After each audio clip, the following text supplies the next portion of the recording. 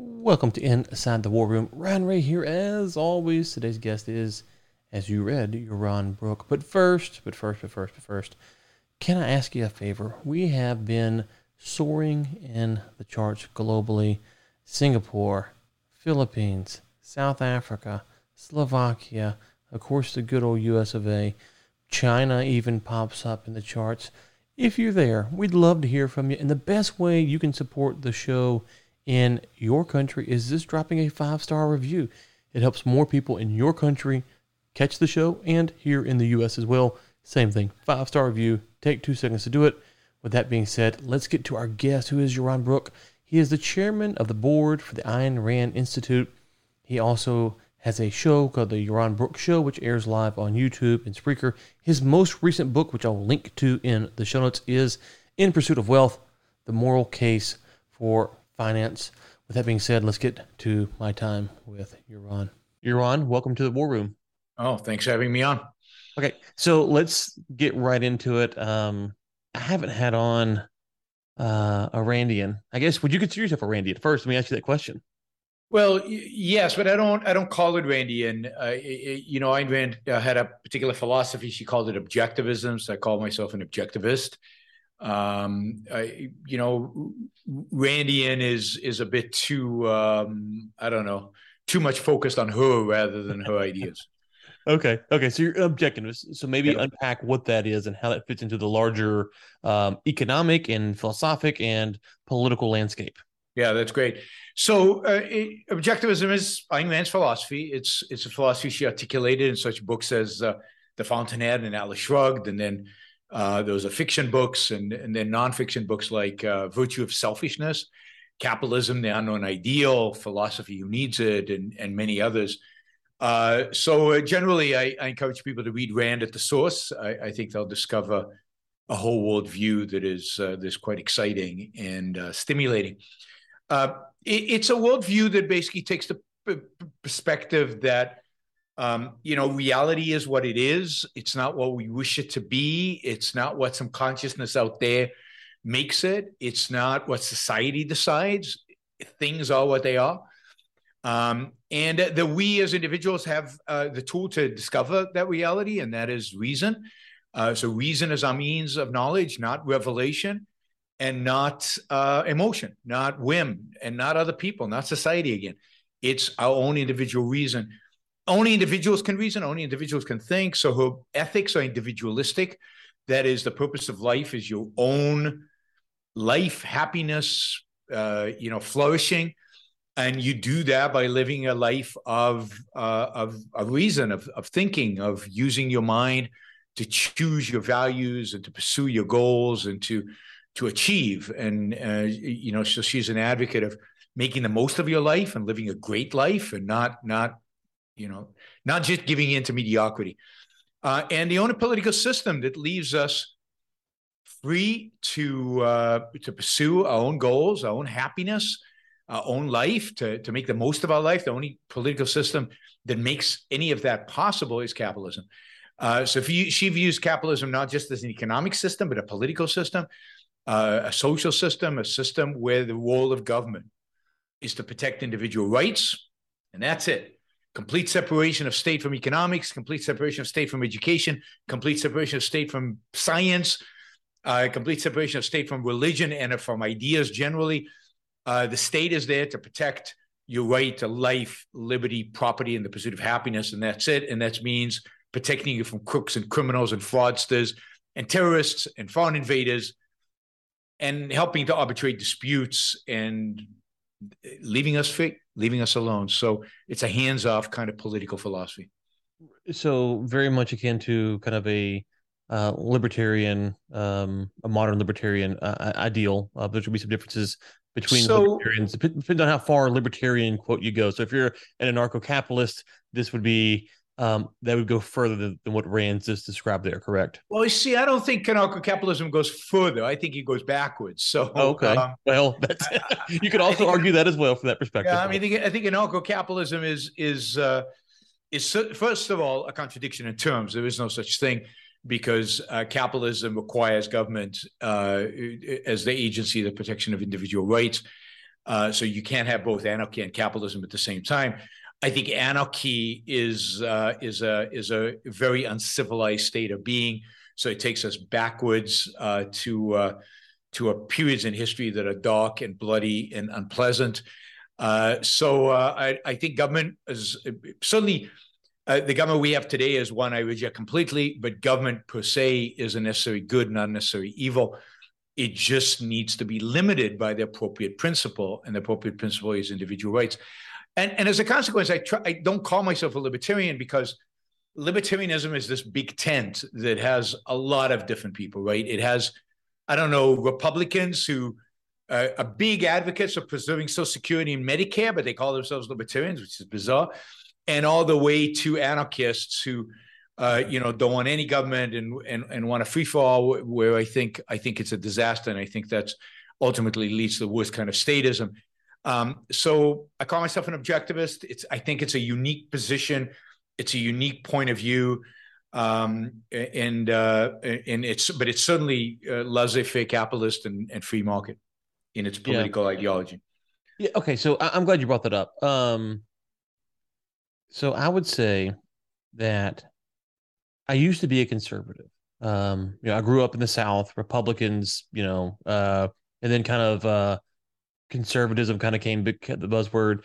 And I don't remember when it was, but I'm sure I probably said different things at different times. But within the last decade, if not further, I started questioning really the discussions that were being had by the Republicans. And so that would be like you used to listen to like a Hannity or a Limbaugh. And I could just kind of hear them getting challenged on things or them contradicting things they'd said. And I realized they were more trying to win the race than actually die on the hill for what matters. Now, everything that we believe you can't die on the hill for everything, obviously, but essentially they were going to promote, and I can't remember which race it was, but they were going to promote Rudy Giuliani over a more conservative candidate. And I realized, they just want to win the election. Well, I remember when Rush Limbaugh admitted that he said this is during Trump because he had to support Trump, right? Mm-hmm. So he admitted that he doesn't really believe government deficits matter. Mm-hmm. And that the only reason he, for years and years and years, advocated against government deficits was because the Democrats were running them, right? So he admitted to basically having a position for political reasons, not because he believed it or anything else. So yes, I think conservatism is filled with contradiction. I think ultimately, I don't think the founding fathers even would consider themselves conservatives, and they were radicals, right? I mean, they were revolutionaries. They were cutting edge at the time. And so in a sense, they were the progressives of their era in sense of progress, not in a sense of what the progressives became. I think conservatism ultimately needs to be rejected. The question is for what? And one of the challenges with libertarianism, this is another just point of difference between objectivism and libertarianism. Libertarianism is agnostic when it comes to philosophy. So it doesn't care where you get your values from. It doesn't care what your moral stance is, your moral code is, your moral views is.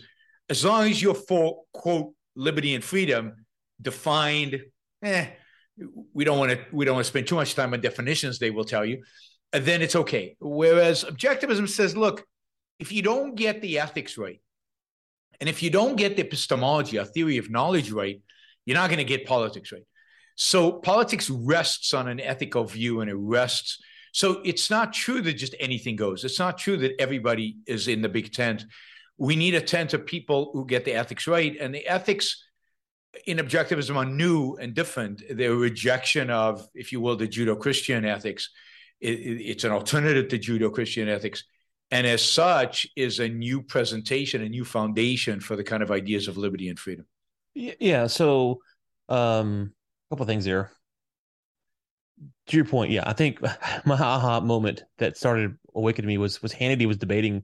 This has been years ago. He was debating some Democrat strategists, and Hannity's like, "Your candidate had an affair, and he's running, and and he's never apologized." And the Democrat strategist goes, "This is a long time ago, but something to the effect of, my candidate is not running on family values. However, you support Bob over here, and he is, and he's running on Democrat values." And Hannity goes, the Democrats said, "So what do you say to that?" And Hannity goes, "This is my show. I ask the questions." And I realized, oh, this is all a joke. Like this is not It's real. entertainment. It's not real. Entertainment. And Yeah. so one of Yeah. the things moving forward that I had Lauren Southern on the other day, and I said, what is it that conservatives are actually trying to conserve? What I don't actually know, because when you bring in Trump relative to the rhetoric around the Republican Party before Trump, you would say, well, how Trump acts is not appropriate. The Republicans were very critical of how Obama acted when he was in office. He didn't put a suit on to go to the White House, and so I think that we're kind of in this moment to where, and you're talking about these ethics. I think that one of the problems with libertarianism is obviously, to your point, that why is it? The fundamental question is, why is the non-aggression principle the right way to think about things? Why is Yep. anything the right way to think about things? And so it's a question that society, I think, some days we're not grappling with it at all, and other days I go, maybe people are starting to grapple with the ethics of politics, whether the Republican, Democrat, objectivist, libertarian. What's your thought on that? Do you think we're actually trying to think through on some level as a society why it is the way that we're governed the way that we are? No, unfortunately, there's not a lot of thinking going on in American politics today at all. The American politics has become more and more mindless over time, and I think Trump was the best kind of illustration of that, and the blind support for Trump, I think, is a good indication of that. But look, Rand really thought this through. Rand really presents a political system based on an ethical system. So she has the answer of why the non-aggression principle is the right principle, right? So she doesn't start with the non-aggression principle as the libertarians do, and they just pull it out of thin air, right? And then they say, well, it's obvious that we should not aggress against one another. But almost every political theory in human history has said, yeah, it's okay to aggress against other people if what you're trying to do is a good thing, if it's just, if it's quote moral. Rand says there's a reason why we shouldn't aggress towards other people, and that is because morally, your life is yours. Therefore, their life is theirs. Each one of us, their life is their own, and their own moral purpose is the pursuit of their own happiness. And then she says the way in which we achieve happiness, the way in which we pursue our goals, the way to attain happiness is by using reason. And the enemy of reason is force. The fact is that I've put a gun to your head. You do what I tell you. Your reason is irrelevant. It's gone. It doesn't matter. And therefore, you can't pursue happiness. You can't pursue your values. You can't do what's good for you. You can't even think about what's good for you. All you think about is, how do I appease Iran so he doesn't shoot me, right? Or how do I escape, right? But force limits the scope of our minds. It limits the scope of our thinking. So the non-aggression principle recognizes that in order to free human reason to discover the appropriate goals that we need in order to live, the appropriate values and virtues, and to pursue those goals, we need to eliminate force from society. And only by eliminating force from society do we free the individual to pursue his own happiness. So it's based on a moral perspective, the perspective of the morality of egoism, the morality of your right, your purpose of pursuing happiness as your moral goal. Right, but you said that earlier. Rand rejects the Judeo-Christian morality, and one of the problems you would say to whatever you're going to. I'm not sure. Is she an atheist? I don't know that. Is she an atheist? Yes. Okay. So the question that you'd have to ask the atheist is, no matter what their position is, whether how much we agree with it is, on what moral authority are you making any of these claims? And so the problem that you laid out with the guy with the gun, pointing at the other guy, well, the guy with the gun could be quite happy that he's doing this. And so what justification can either side give from an atheistic perspective that they're reasoning correctly and their morals are correctly oriented? Sure, that's a good question, but I will point out that having a God does not solve that problem for you, because did God tell you not to point the gun? God sometimes tells you to point guns at certain people and not at other people. And what's the logic God uses? Well, according to the book of Job, it's not for you to ask. Just follow orders. That is a very dangerous moral code. Just follow orders, because the spokesman for God, because he doesn't speak to you directly, the spokesman for God often have other motives. Religious morality has been used to justify some of the worst horrors in all of human history. And of course, depending on your religion, depending on the particular God or in the particular book where he talks to people, you get different instructions about what to do. So all you're doing really by claiming the authority is God is claiming the authority is whatever you feel like it, right? Whatever denomination you have to belong to, whatever religion you choose to belong to. It's a complete subjectivist morality. There is no objectivity to a moral code based on a being that is not in direct observable communication with us. How does Rand justify her morality? Well, she asked the question, why do we need morality? Well, we need morality because we're not born with the instincts. We're not born with the knowledge of how to live. We don't have, like animals, they know exactly what to do. You can't say an animal's evil or an animal's good, right? It's coded, and it's just pursuing its code. Human beings have free will. Human beings write their own code. We are self-programming being. That's what makes us different than all the other animals out there. So we actually need a code of ethics to tell us what to pursue and what not to pursue. Now, how do we decide what is good and what is bad? Well, the fundamental choice that all human beings have, that all living beings have, is the choice between life or death, being or not being, existing or going out of existence. And we don't know how to be. We don't know how to exist. We don't have that coded in us again. So morality should be the tool to provide us with knowledge to pursue life, to pursue existence, to pursue flourishing, to pursue success. Now, you might say, well, that could be anything, pointing a gun at somebody. Now, I would argue that it's objective, just like in nutrition, for example, right? Certain things are poison. And certain things, let's assume nutrition was a developed science, certain things are good for you and certain things are bad for you. We certainly know that certain things are bad for you. Poisons are bad for you. I would say the same in the spiritual realm, the same in the realm of human action. Certain virtues, certain actions that you take are good for you. Certain actions that you take are bad for you. Now, how do we know that? History, observation, introspection. When we're children, we test stuff out and we discover that some things hurt and some things don't. Some things get us in trouble and some things don't. So we learn from reality. And if you look at reality, if you look at human history, the one area that has had the best results, if you will, the one area where we have produced the most amazing values, whether they're artistic values, whether they are material values, is the realm of reason. When we use our minds, good things happen. How many times do you get in trouble and you almost never say, I thought about it too much? It's almost always, I acted before I gave it any thought. I followed my emotions. I didn't think enough about it. So Rand's argument is that our tools for survival, our tools for being, for existing, is our mind.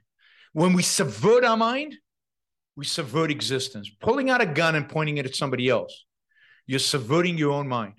You're admitting to yourself that you cannot cope with reality by the use of your own mind and by the use of reason, and you need to revert to the animalistic way of surviving, which is force.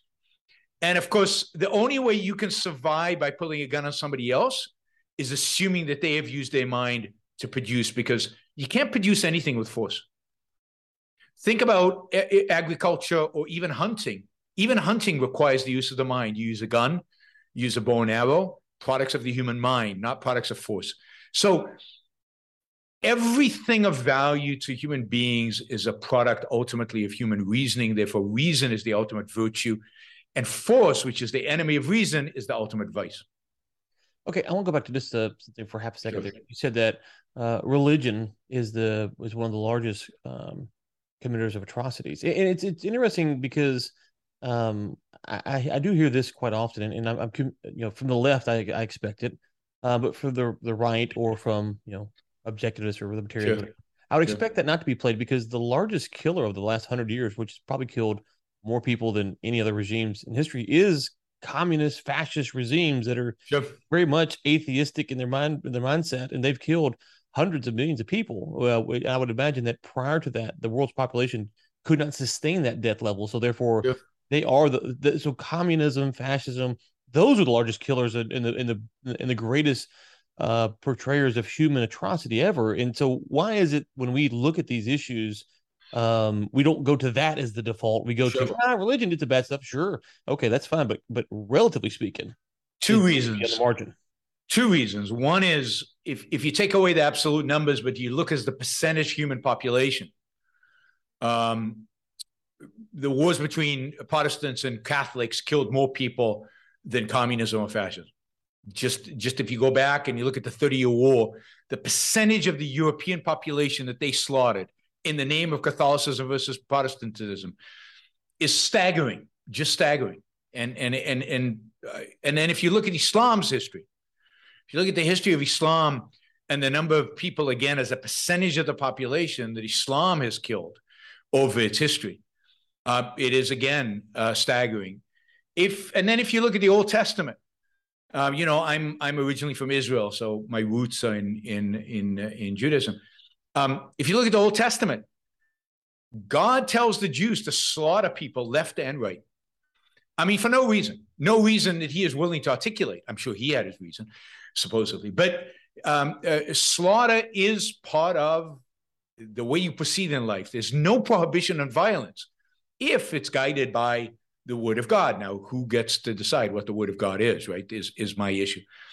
Now, let's go to fascism and communism. Is fascism atheistic? I don't think the Nazis would agree with that. I think the Nazis very much consider themselves part of a Judeo-Christian tradition. They were not Judo, obviously, because they hated the Jews, right? But certainly Christians. They use Christian symbols. They talk about Christianity. They talk about the past as Christians. So I'm not convinced they are. But what certainly they are is mystics. They believe in mysticism. They reject reason. Their biggest enemy intellectually, philosophically, was human reason.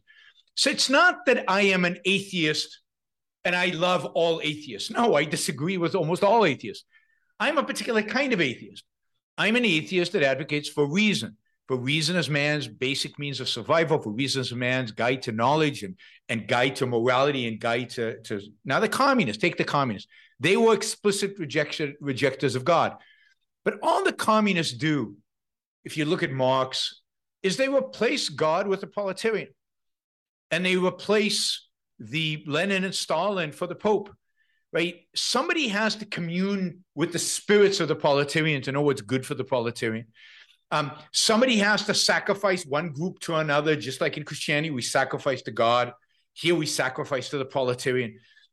What all these ideas, religion, all the religions, really, all the major religions, and communism and fascism all have in common is they're all collectivistic ideologies. They all reject fundamentally the sanctity of the individual, the idea of the individual living for himself, using his own mind in pursuit of his own values. For all of them, there is some other entity that you're supposed to sacrifice to. Your life doesn't matter if it's a sacrifice to God, or if it's a sacrifice to the proletarian, or if it's a sacrifice to the Aryan race, or to the state, that's nationalism, to the state, sacrifice people to the state. I'm saying, no, I don't want to sacrifice to anybody. My life is mine. I get to choose my values. I get to choose where to invest my time. I get to choose what to do with my money. My life is mine. You don't get to take it because your God demands it, or because the state demands it, or because the proletarian demands it. So the real fundamental difference here is individualism versus collectivism. And on the side of collectivism, for the most part, there are exceptions. You get religion, fascism, communism, socialism, all the isms, with a few exceptions. Okay, so let's take that into broader kind of economics. This kind of Sure. two things, right? So today you would say, not you, but we hear, well, 80 million people voted for Joe Biden, so therefore we should kind of push down his agenda, which is very much a collectivistic mindset, right? Sure. But at some level, no matter where we're at, I think we do have to question, at some point, does a certain majority have something to say on an issue? And so if we can't poll the world, but if the world, for instance, could say, we could poll them and 99.9% of the world agreed on said issue, um, and they wanted to do something a certain way, should that the right of the one, less than 1% in this case, overrule the 99.9? And so, how do we balance out these discussions and debates over? Because you're saying, hey, I don't want to sacrifice, I don't do this stuff. Well, Yeah. is there a certain point to where, yeah, you kind of have to, because not be forced to, but ethically have to? No, absolutely not. Majority of the world believed the world was flat. A majority of the world today probably believes in some form of socialism, some form of statism. A majority of Germans thought the Jews should all be killed. Majorities do not dictate rights, truth, justice, or anything else. The right and life of the individual is sacrosanct, and you should not be able to override it by majorities. I don't believe in democracy in that sense, right? I believe we should vote for our representatives, but our representatives should be impotent to violate my rights. That is, Congress should not be able to vote to take my money. Congress should not be able to vote to take my time. Congress should not be able to vote to take my life. The only job of Congress is to vote to put in place the laws necessary to protect my life, my time, my money, not to take it. So the whole job of government is to protect, and therefore, this country was founded as a republic, constitutional republic, a constitution that was there to protect the individual from whom? The majority, right? So the reason we have the political system, the better aspect of the political system we have today is that we don't believe that it's okay to violate the rights of the individual in the name of the majority. Now, we do today because we have this mixed system where we recognize rights a little bit, but not too much. But I reject the system we have today. I believe in real capitalism, in other words, in real protection of individual rights. And so, as I'm hearing you say this, obviously I agree from a libertarian perspective, a lot of this, but the question could be raised. Okay, hey, you said protect your time, your money, and your well-being. But if a foreign army's invading, perhaps they need more money, they need more people to protect you from that. So they can't ever conscript an army to go and fight in the foreign invaders. How would they then protect? How then would they protect you? Volunteer army. In a country that can't raise a volunteer army to defend itself shouldn't exist. It doesn't have the moral right to exist. Like I come from Israel, tiny little country. It has a draft. I served in the Israeli military 3 years, right? I reject the draft, even for a tiny little country surrounded by enemies. Because if Israel can't raise a volunteer army to defend itself, then Israel doesn't deserve, in a sense, to exist, because the people in Israel are not willing to defend what it represents. So I have to force them to defend it. I mean, that's ridiculous. So I believe that if you can't raise the money voluntarily, if you can't raise the troops voluntarily, then you have no right to go to war. Okay. Yeah. So, yeah, more of what we kind of have in the U.S. today, which is more of a volunteer. Well, we don't have volunteer funding of the army. Not the funding. I'm talking about just the volunteer aspect. So you could look at the U.S. military and say, hey, funding aside, no one would ever pay for all this stuff. But there's at least people willing to serve. No, I'm convinced people would pay for this stuff. That is, I would pay. If you took my taxes down to zero and said, okay, Ron, would you pay for the military? Absolutely. Here's, 5-10% of my income for the military. Would you pay for the police? Absolutely. I want police. Here's another little bit for the police. Would you pay for courts? Yes. Here's a little bit. Would you pay for welfare? Nah. Government shouldn't do that. Would you pay for all the regulatory agencies, the CDC, the SEC? No, I'm not a dime of my money are you getting for that. So if we made it voluntary, then we would pay for the things we value. And what do we value from the government? I value stuff from the Walmart and from the gas station down the road. But what do I value from the government? The only thing I value from the government is a dispute arbitration and protection and protecting my rights. That's it. So I'll pay for I'll pay for the court system. I'll pay for the judiciary. I'll pay for the military and the police, and that's it. I'm not paying for anything else. So I think let's unpack that paying for a second there. We talk about socialism, and I don't think practically, you talk about conservatives earlier paying for Social Security and this stuff. I don't think we have a real discussion over. We're not obviously a true socialist nation, but how much is being stolen from the average American? And it's a little bit frustrating when I hear about these terms called crony capitalism. It's like, well, you know what's crony? It's not the capitalism. It's this, whatever this thing is we have today. That's what's crony, because you're funding all of this stuff by printing money. Put it in the paycheck of people. I heard someone say this one time. Just put it in the paycheck, like, hey, we're gonna spend, $100 to go fight this war, Yep. $100 to do this. And people go, whoa, whoa, whoa, whoa, whoa. Oh, no, I'm voting your butt out of office. But we kind of have this cloak and dagger system that I really don't think most Americans understand. We don't have the time, but really understand and stop and go, wow, we're being, our pockets are robbed daily. The challenge is, though, that when you poll Americans and you ask them, would you be willing to eliminate Social Security? Overwhelming majority says no. And then you ask them, okay, would you be willing to do away with the FDA? Oh, well, no. I mean, the drug companies would poison us. Would you be willing to do away with food inspectors at restaurants? Oh, no. The restaurants would poison us. I mean, as if that's how you make money in the restaurant business, by poisoning your customers, right? Exactly. So on every particular issue, Americans seem to want big government. They, as an abstraction, want small government.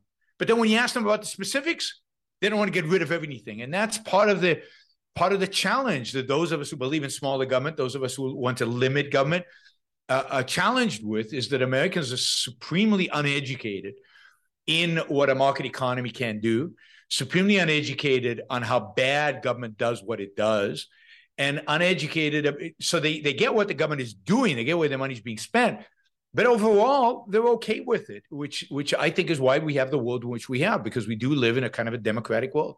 Well, I think to that, I'm curious your thoughts here, because to me, that goes back to this issue of a couple of things. One, you have licensing boards, which kind of keep certain bars high.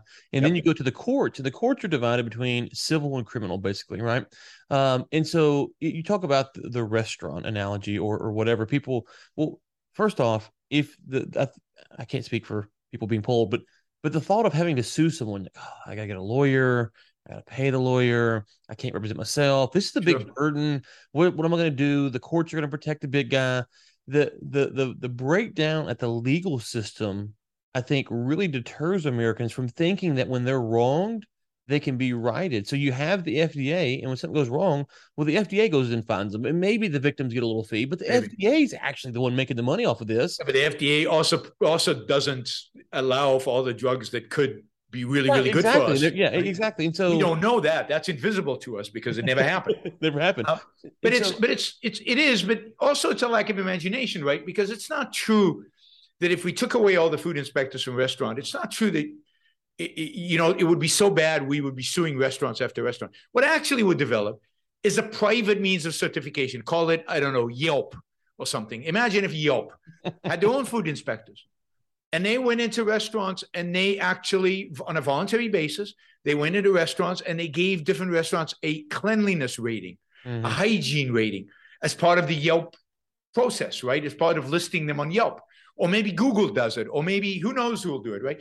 So the point is that everything the government does that is not necessary for government to do, which is not related to force, not related to coercion, everything the government does can be done by the market more efficiently. Same with the FDA. Why not have 5 different FDAs, all private, all who make money when they allow for good drugs to be put into the market, and all who lose money when they allow for bad drugs to be put in the market? And they don't have the rule of law, but they have recommendations. And who do they recommend the drugs to? Not us, because we don't know anything, but to our doctors. So our doctors get a report every month from 5 different agencies that are competing with one another about all the new drugs, and they rate them and they tell them what the side effects and all of that.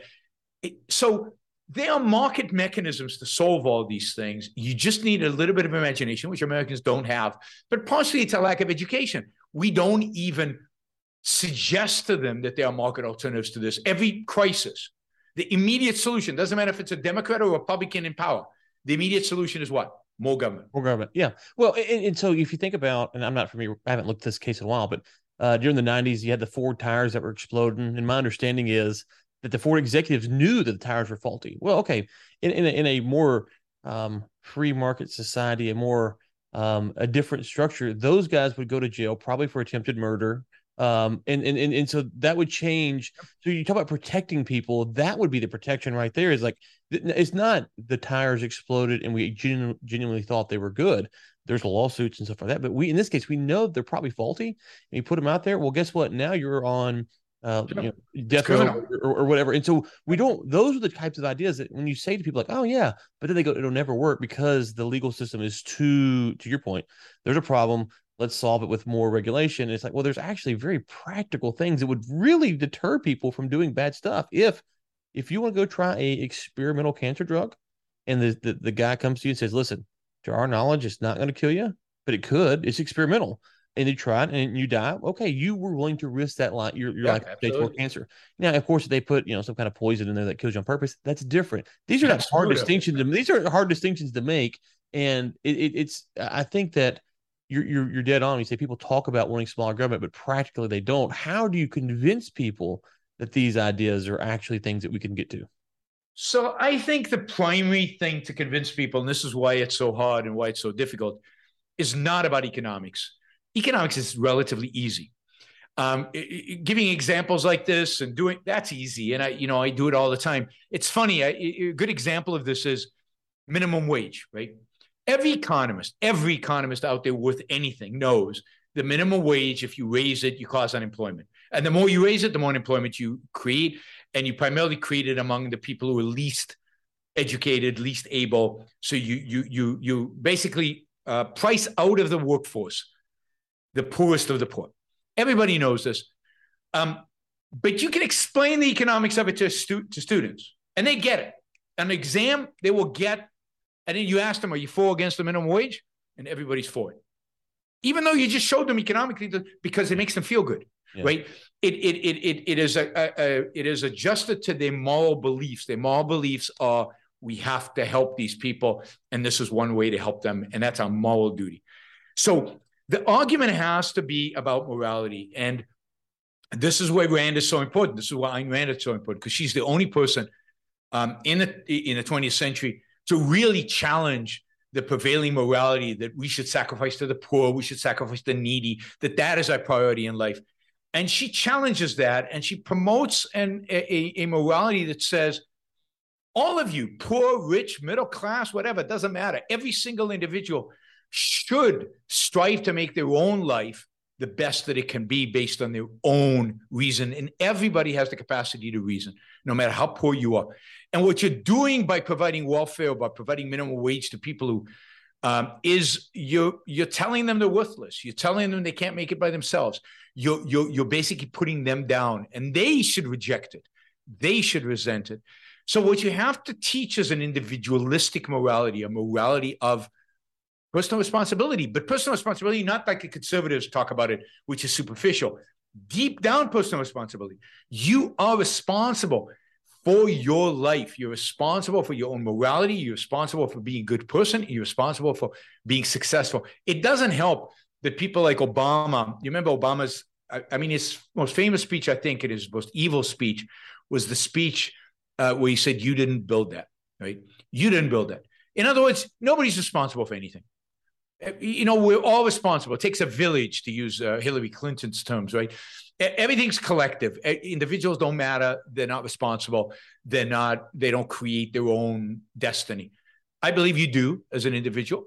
And until people are willing to accept that and then translate that into what it means in a marketplace, it means buyer beware, but also that because buyer beware, we're going to create the mechanisms to protect buyers, but mechanisms that are voluntary, not mechanisms that are imposed from above by an authoritarian government.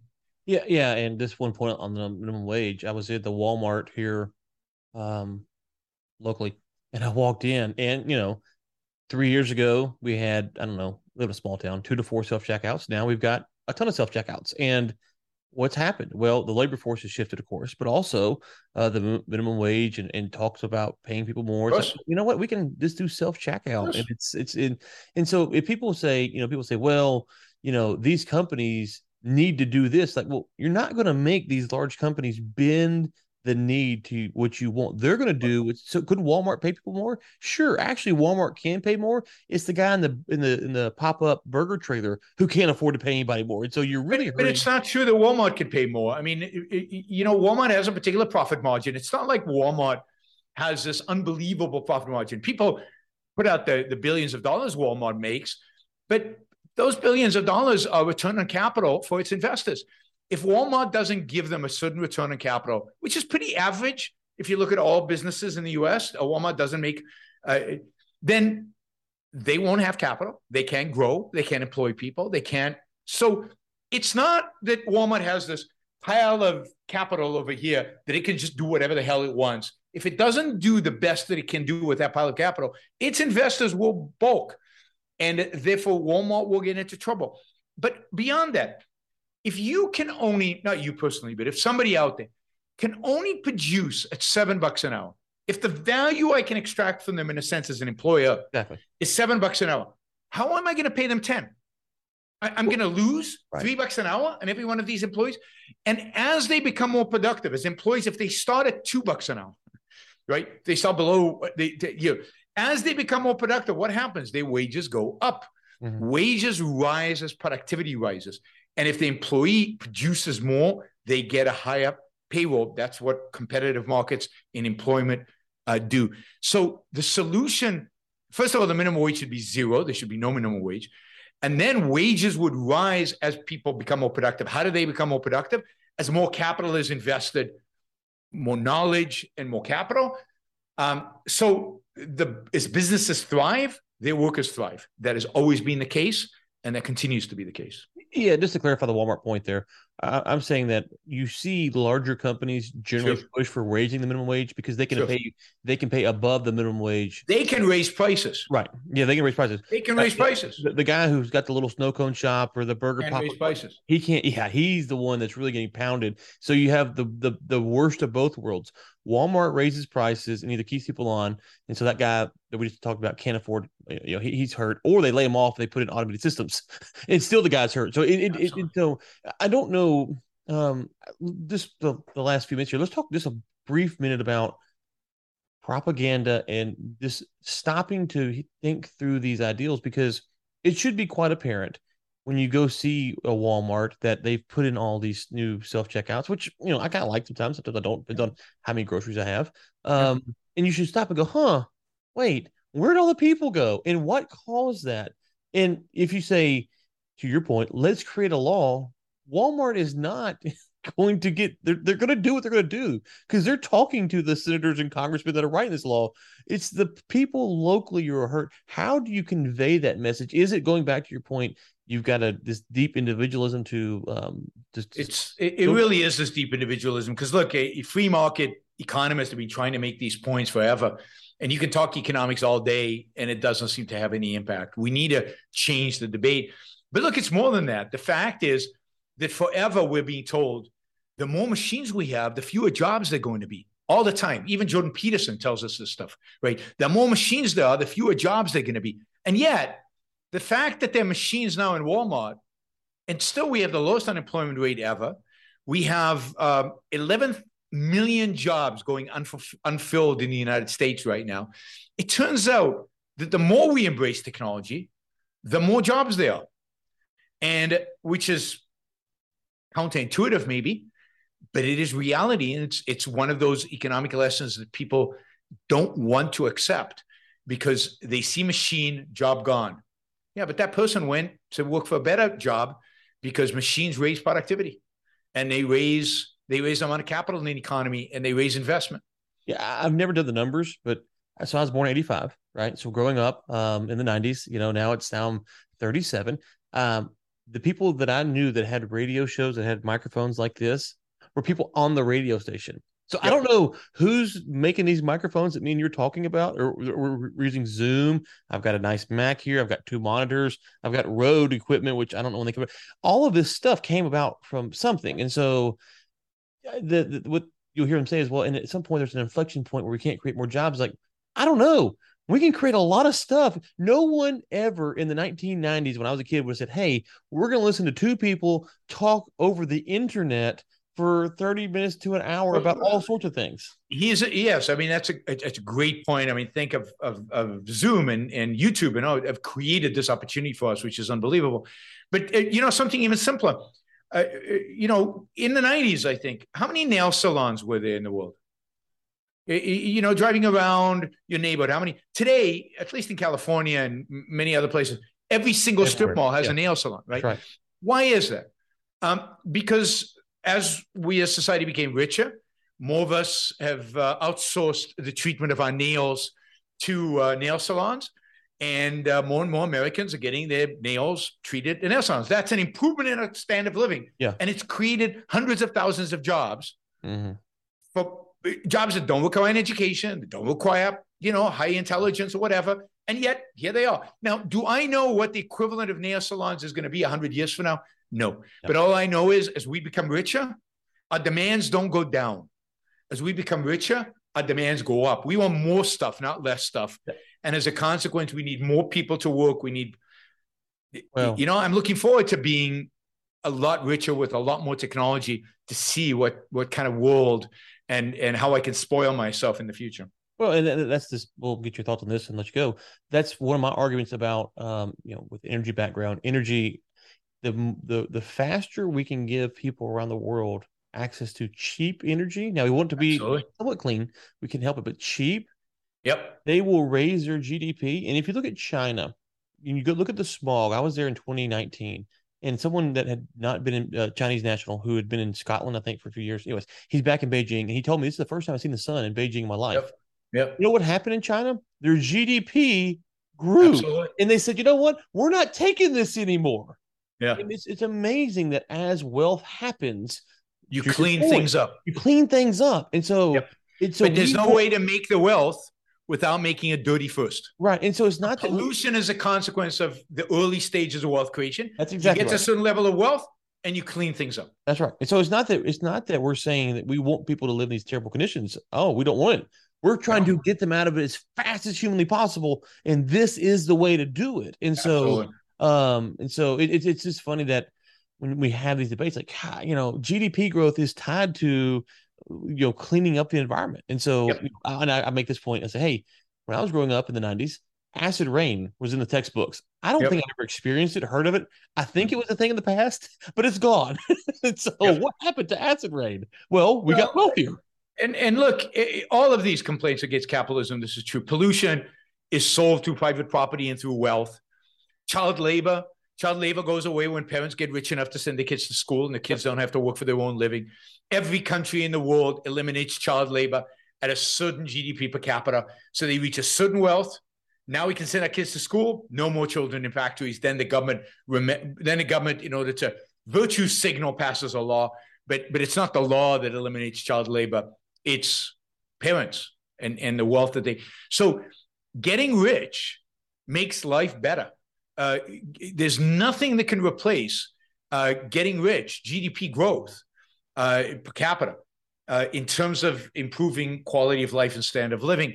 And to do that, we need free economies. We need to get the government out of the way. And if you don't believe us, just go read one history book, just one on communist China, on Russia. Just go read one history book. That's all. That's my only challenge to you, and we can have the debate. And so, okay, where do you want us to send people to? Thank you for this. I've really enjoyed it. What do you want to plug, promote? Yeah, I mean, I have my own YouTube show, Yaron Brook Show. Just put my name into YouTube and it'll appear. I'm on Twitter, I'm on Facebook. But what I really want people to do is go out and buy Atlas Shrugged and The Fountainhead. I want you to do the same thing, Ryan. I want you to read those books, powerful, life-changing books. I think you'll love them. And they're thick, they're big books, but just get into it. Get past the first few pages. I think you'll stick to it. And anything about Ayn Rand, you can find on AynRand.org, and Ayn Rand is spelled AYNRAND, and AYNRAND.org is where you can find just a ton of information about her. And the Institute puts out a lot of educational content, a lot of material about everything that's going on in the world from the perspective of objectivism. Okay. I do have Atlas Shrugged on Audible. I haven't listened to it, but I will try to get to it by the end of this year. So that's my promise to you, sir. Excellent. Thank you for your time, and we'll link to all that. Okay, so you're sitting there going, Ryan, how do I get my voice heard on this podcast? The newsletter, warroommedia.com.